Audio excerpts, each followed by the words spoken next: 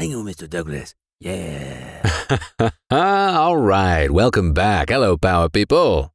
Sending you those empowerment vibes as we get more into chapter excerpts from Volume 2 of Ingo Swann's Secrets of Power. I'm Mr. Douglas, y'all know me. I am so ever thankful that you are here with me. Hope you're hanging in there while we're hanging together. Boy, it's getting crazy out there. Little submarines and CBDCs, wildfires and wacky films. Oh, what a roller coaster. Summer 2023 in the Northern Hemisphere. But this chunk of 2023 has been, and we're only halfway through it. Well, let us empower ourselves. All the more careening through this year and beyond, let's dunk our heads into this empowerment pensive. This episode, we're going to peer into excerpts from chapters 7 through 15. Without further ado, here we go, chapter 7. Here we go.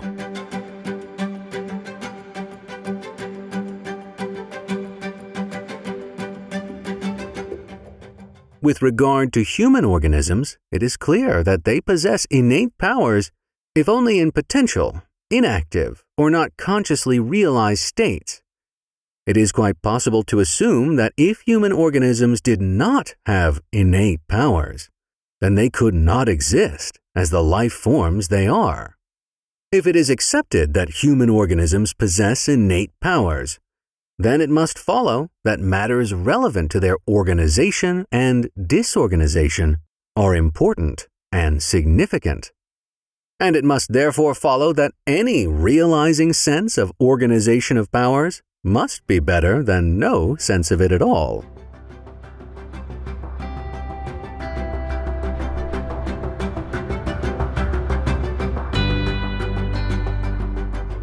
All right, Ingo bringing it in hot here, reminding us that humans have innate powers.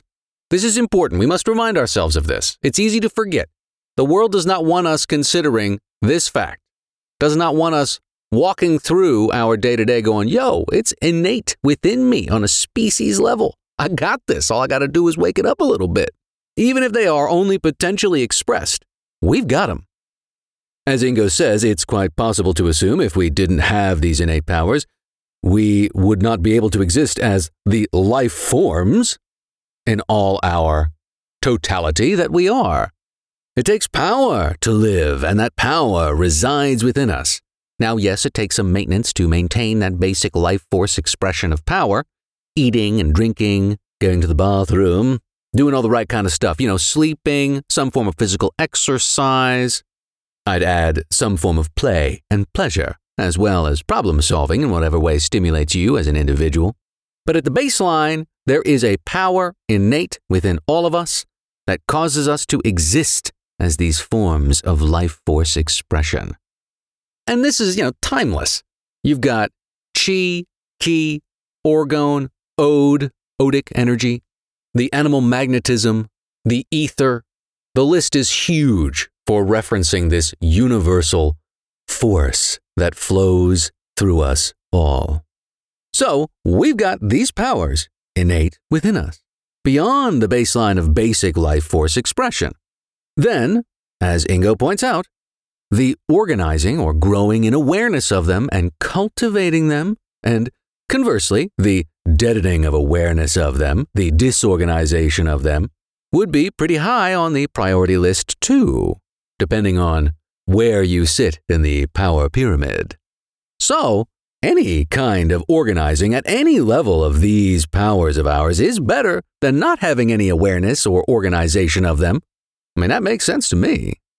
All of that to say, becoming aware of the powers within us, even if it's simply awareness of the potential of them, is a level up from the baseline of no awareness or sense of them at all. Level up! All right, next excerpts are from Chapter 9. The first of 3, you are a go.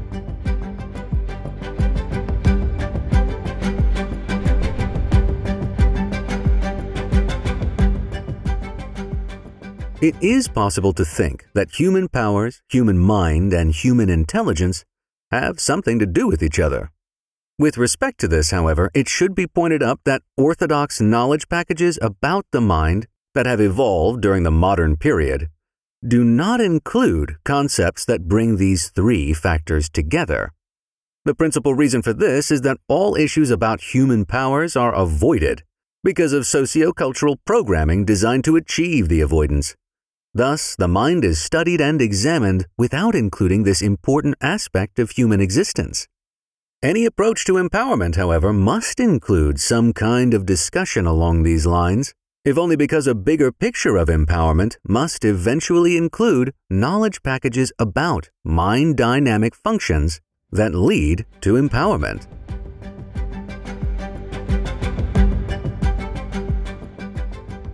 Human mind, human powers, and human intelligence. There's some significant Venn diagramming going on there with those three. And we are living in an era where these three concepts are explicitly separated and sent to opposite ends of the classroom. Stop fooling around! I can't tell you how many times that happened to me in school. I think it's all by design. No cardboard-flavored teacher likes to engage with a particularly precocious and questioning perspective, especially in a pint-sized form. If we are going to be talking about power, then we've got to become aware of this bird's-eye view of the situation. Compartmentalizing and sequestering, minimizing, staying in the material mainstream mindset just isn't going to cut the mustard. We've got to go beyond our mainstream POV. We can stay in the car and drive only on the roads paved to take us to prescribed places, usually serving someone or something else first, or stretch and grow wings and find our own path, empowering ourselves and each other along the way. Now, nobody said growing wings was easy, especially when the world has myriad mental wing clippers around almost every corner.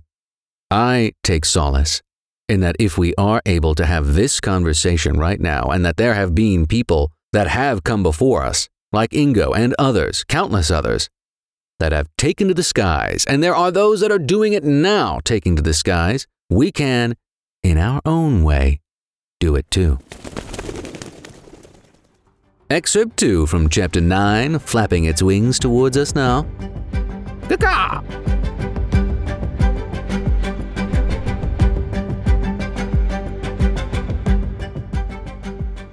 Furthermore, a study of how powers were viewed in the pre-modern past shows that although the existence of mind was considered important enough, individuals were seldom judged by their minds. They were judged by the powers that were manifesting or not manifesting. In this sense, it seems that minds took second place with respect to powers being manifested, and that it was in fact powers manifesting that were of major concern for any number of important reasons.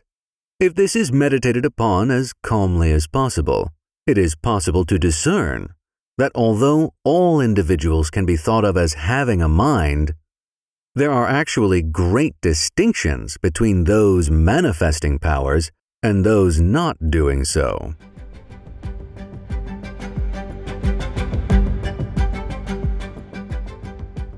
I like this one. I like them all, but I like this one. In our past, we weren't as easily pulled into intellectualisms and catchy brands.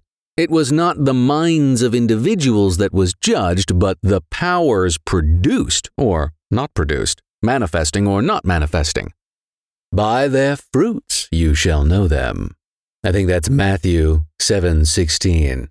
Powers manifesting is where the rubber hit the road and where the feathers felt the sky.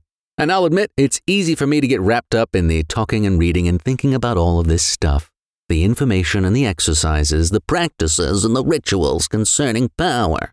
But what it's all about is the actual production of the power's effects, those powers manifesting, showing themselves to yourself in some way that can be of real assistance. Ingo makes this distinction there at the end, saying that there's a big difference between those individuals who are manifesting powers of some kind and those not doing so. You can feel it. All right, soaring on to excerpt 3 of Chapter 9 now.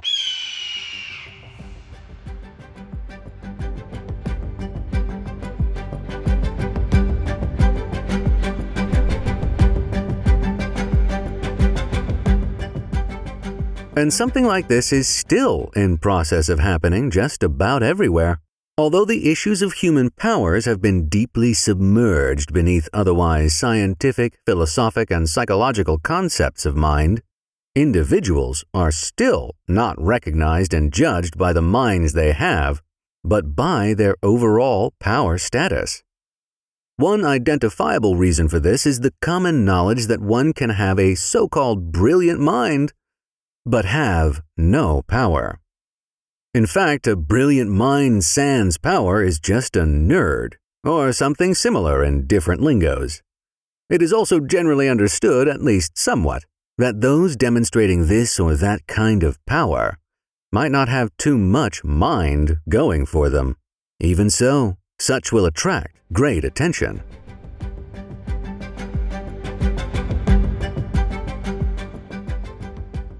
Right, so individuals are still not really recognized by the beautiful minds that they have, but by their overall power status. You can see this effect on Twitter. And Ingo points out here that those with some significant expression of power may not have much mind activity at all. Again, you can see this thing on Twitter. His use of the word nerd to represent those with little to no power but with a brilliant mind resonates a bit in that I can certainly recall many times when I felt as if I and my mind were not being recognized because I could not display adequate amounts of power or status to be seen in the first place. Yeah. This, I think, is a thing a lot of us go through and continue to go through, especially when the lanes of status and power built, as acceptable formats of expression in our society are limited. How best to turn our brilliant minds toward expressions, and even if it's just tangible expressions to us alone, but to tangible expressions of power? This is a question I hope to delve more deeply into as these podcast episodes continue. As Arnold would say, stick around. Okay, next excerpt is from chapter 10.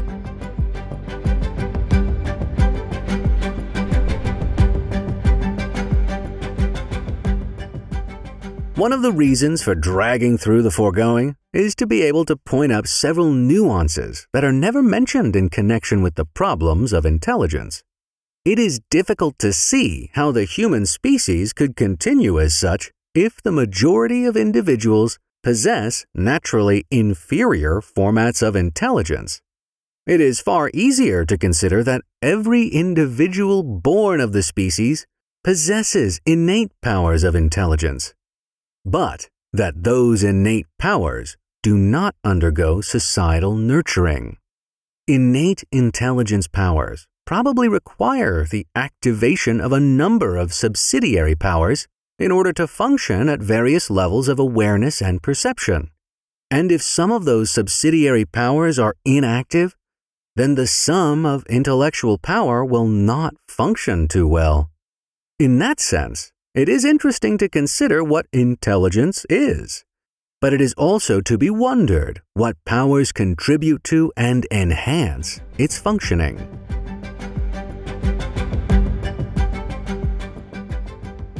I love this. It is difficult to see how the human species could continue as such if the majority of individuals possess naturally inferior formats of intelligence. In spite of the wars, culture or otherwise, clouding our minds, paired with drivel passed around as entertainment along with atrazine and other endocrine disruptors and microplastics oozing through us as we speak, the list goes on. In spite of all of that, human beings have, born in them, innate forms of intelligence. We just have to start activating them, cultivating them, nurturing them. Becoming aware of them is that first step. And the end of this excerpt is great to carry along as we scroll through TikTok and YouTube. What powers contribute to and enhance intelligence's functioning?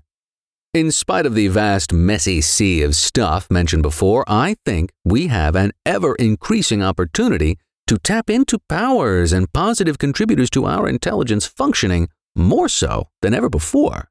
It is one heck of a ride right now, though, I'll tell you what. It's not as if the way forward is a yellow brick road that we simply have to walk down. It seems like there is a beaten path, however, several beaten paths, and it's up to us to explore the ones that we footfall the best on. Rightio, on we go to the next excerpt, also from Chapter 10.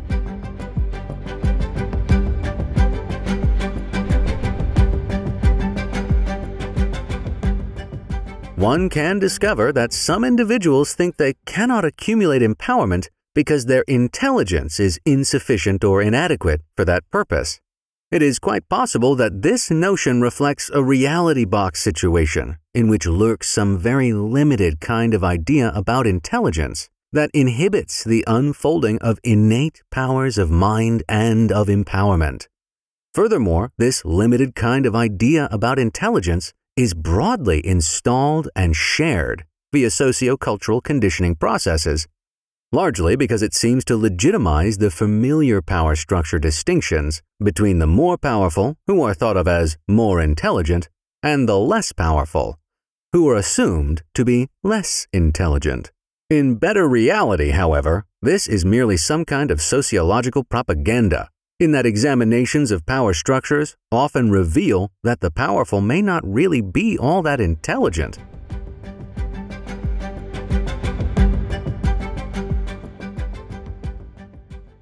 Yeah, quote unquote, I'm not smart enough to empower myself, man. Well, only if you think so. Only if you're viewing your experience through this reality box. And what a janky reality box that is. And also, as Ingo points out, most probably this box was a gift given to you and amounts to nothing more than shitty propaganda which legitimizes the perceptions of the powerful being also intelligent. But no. I don't think so. Especially as we experience the roller coaster revelations tumbling forth into the general awareness. It seems more and more so that the powerful, actually, at this point in time, do not seem to be all that more intelligent. Hey, powerful, yes, clearly. Intelligent? I have a sneaky suspicion that is not the case, you know? Things keep seeming to fall apart. And the propaganda is not that well crafted. You know, we can see through it once we see through it. So it's like, who do you think you are? Who do you think I am? You're not that smart, are you? In fact, turns out we are pretty smart. Okay, on to Chapter 11's excerpt.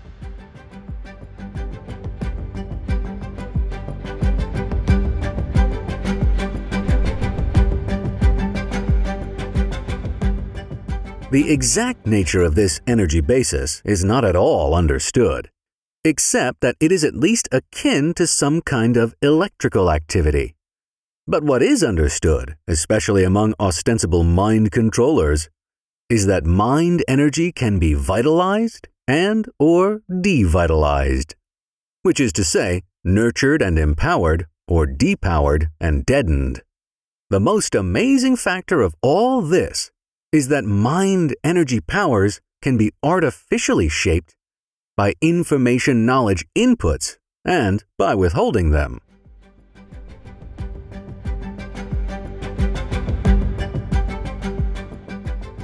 Mind energy can be vitalized or devitalized. They can be artificially shaped by the info you have or don't have awareness of. There's that awareness factor once again. I think it makes a much bigger difference in simply broadening the horizon line of our imagination. If you can imagine it, it is the first step for it to become a reality, at least in our experiential 3D physical waking life. Everything around us was once first a thing imagined. All right, Chapter 12 excerpt is next.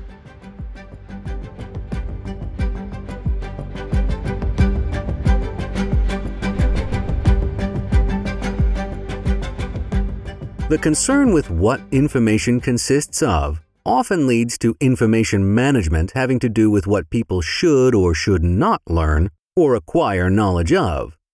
And this kind of thing is what social conditioning revolves around.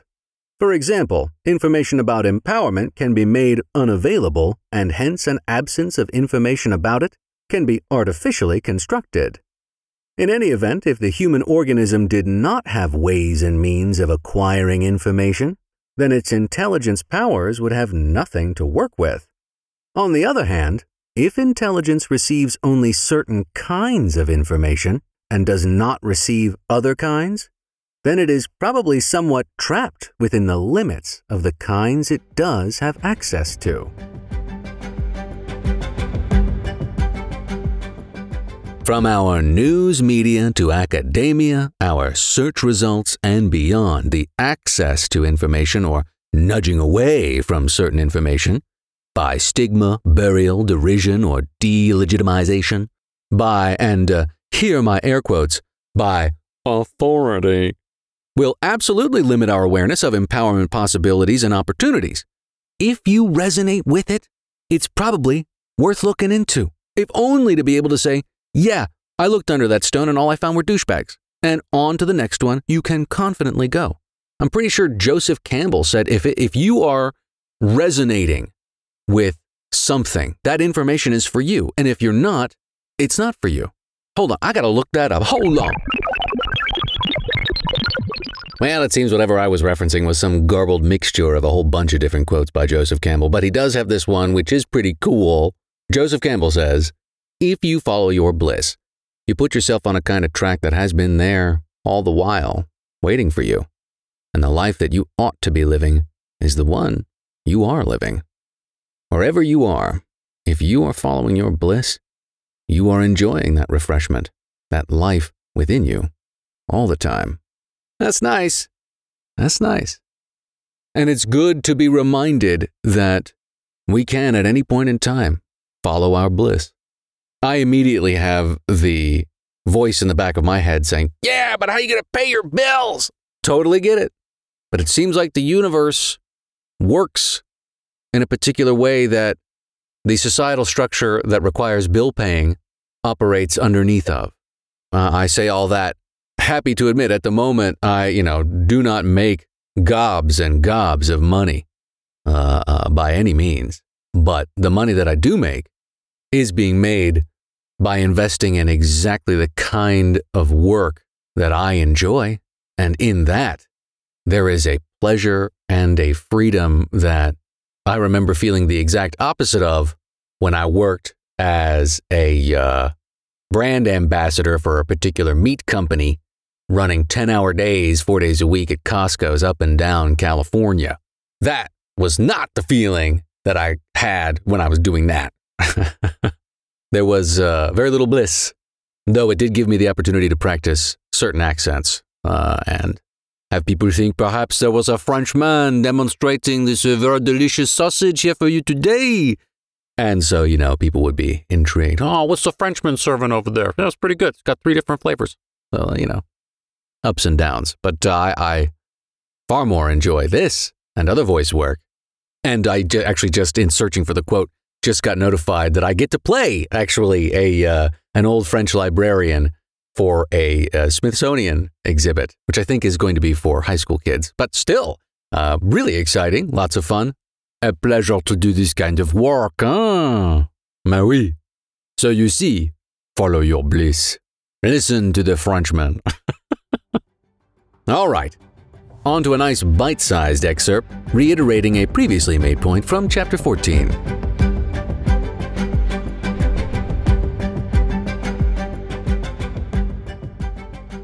A full part of this approach to empowerment thus entails learning about what powers of mind actually consist of. This is easy enough to do regarding some of the many factors involved, but there are other factors that are more difficult to identify. There is a bottom line here. One cannot empower, strengthen what one cannot identify.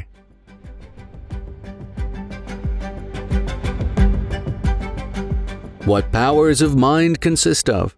Ingo provides a great and stable diving board to dive from. And again, I'm wanting to plumb these depths as the podcast does go on. We'll definitely more specifically get into remote viewing, telepathy, energy work, Reiki, Qigong, orgone energy, mindset, magic, what the imagination is and all the powers wrapped up within these and other topics. One thing that I find consistently coming up recently, I found in Liber Null, and there have been quotes popping up quite a bit just in my perusal on the socials. In the Liber Null book, written by Peter J. Carroll, he mentions that there is one activity that exists kind of outside of the polar world of experiences that we are placed in here in physical reality, and that's laughter. Laughing is a singular act. You can laugh and be happy, laugh and be sad, laugh and be full of rage, but you're laughing. And that laughing is such an act of independent liberation from the present moment. You are simultaneously being super duper present and also removing your egoic participation from the moment, because you have this detached perspective. You are able to laugh at the moment rather than be super pissed off or be super sad. And also simultaneously, you are super pissed off and you are super sad. And yet so it's this really interesting kind of transcendent moment that we have the ability to participate in. Laughter is incredibly powerful. That's why I think there needs to be an even further renaissance in comedy here. And it's happening. I mean, you got some really funny people coming out there. Will always turn on a Robin Williams flick when I'm feeling low. Even if it's just like a YouTube video of his stand-up, the guy is laughter-inducing incarnate. But yeah, super powerful. One of the many things that is a human power, to be able to go, you know what, I'm laughing now. I'm doing that. Oh, and the quote that keeps popping up is the only thing that the devil fears is being laughed at. Or laughter is the only thing the devil fears. Laughter is incredibly powerful. Ooh, laugh and go lightly. That's another one. Laughter, baby. It's all about that laughter. Okay. Ingo does, going back to this little quote, Ingo does mention one more time, we cannot empower or strengthen what one cannot identify / be aware of. Just got to keep defogging that map. And for our final excerpt, we shall roll right into an excerpt from chapter 15. And we roll in.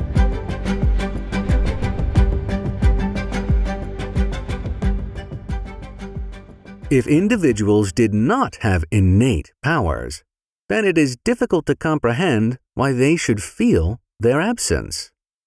It is also difficult to comprehend why power structure arrangements seek to establish depowerment methodologies to dumb down something that does not exist in the targeted populations.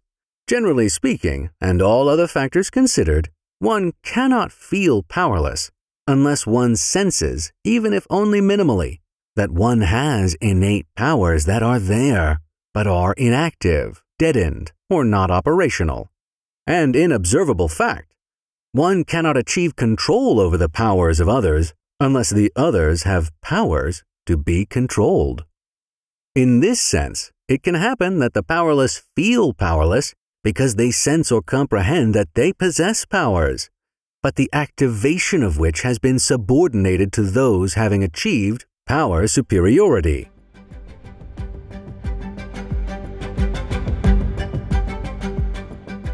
Profound from start to finish, but right in the top, if individuals do not have innate powers, then it is difficult to understand why they should feel their absence.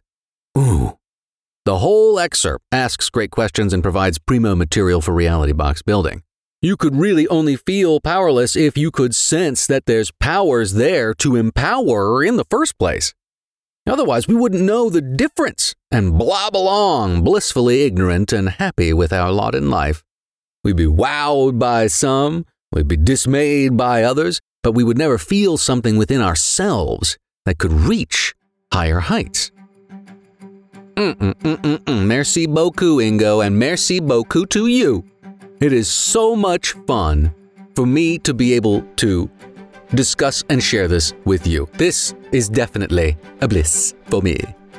So let's power up and power on, power people. That will do it for episode 3 of our trek through volume 2 of Ingo Swann's Secrets of Power. If you have enjoyed this episode, like, subscribe, bell notification, all those fun clicky-dickies. If you want to take the full ride, both volumes are available in audiobook format, narrated by me. There is a link in the description. You can find them on Amazon and Audible. Visit my website for more, mrdouglas.com, mist3rdouglas.com. And most definitely visit ingoswann.com, ingoswann.com, to soak in more from the Mystic Man himself. It's always a pleasure to stretch that mental awareness taffy with you. Until next time, thanks for hanging, and more power to you.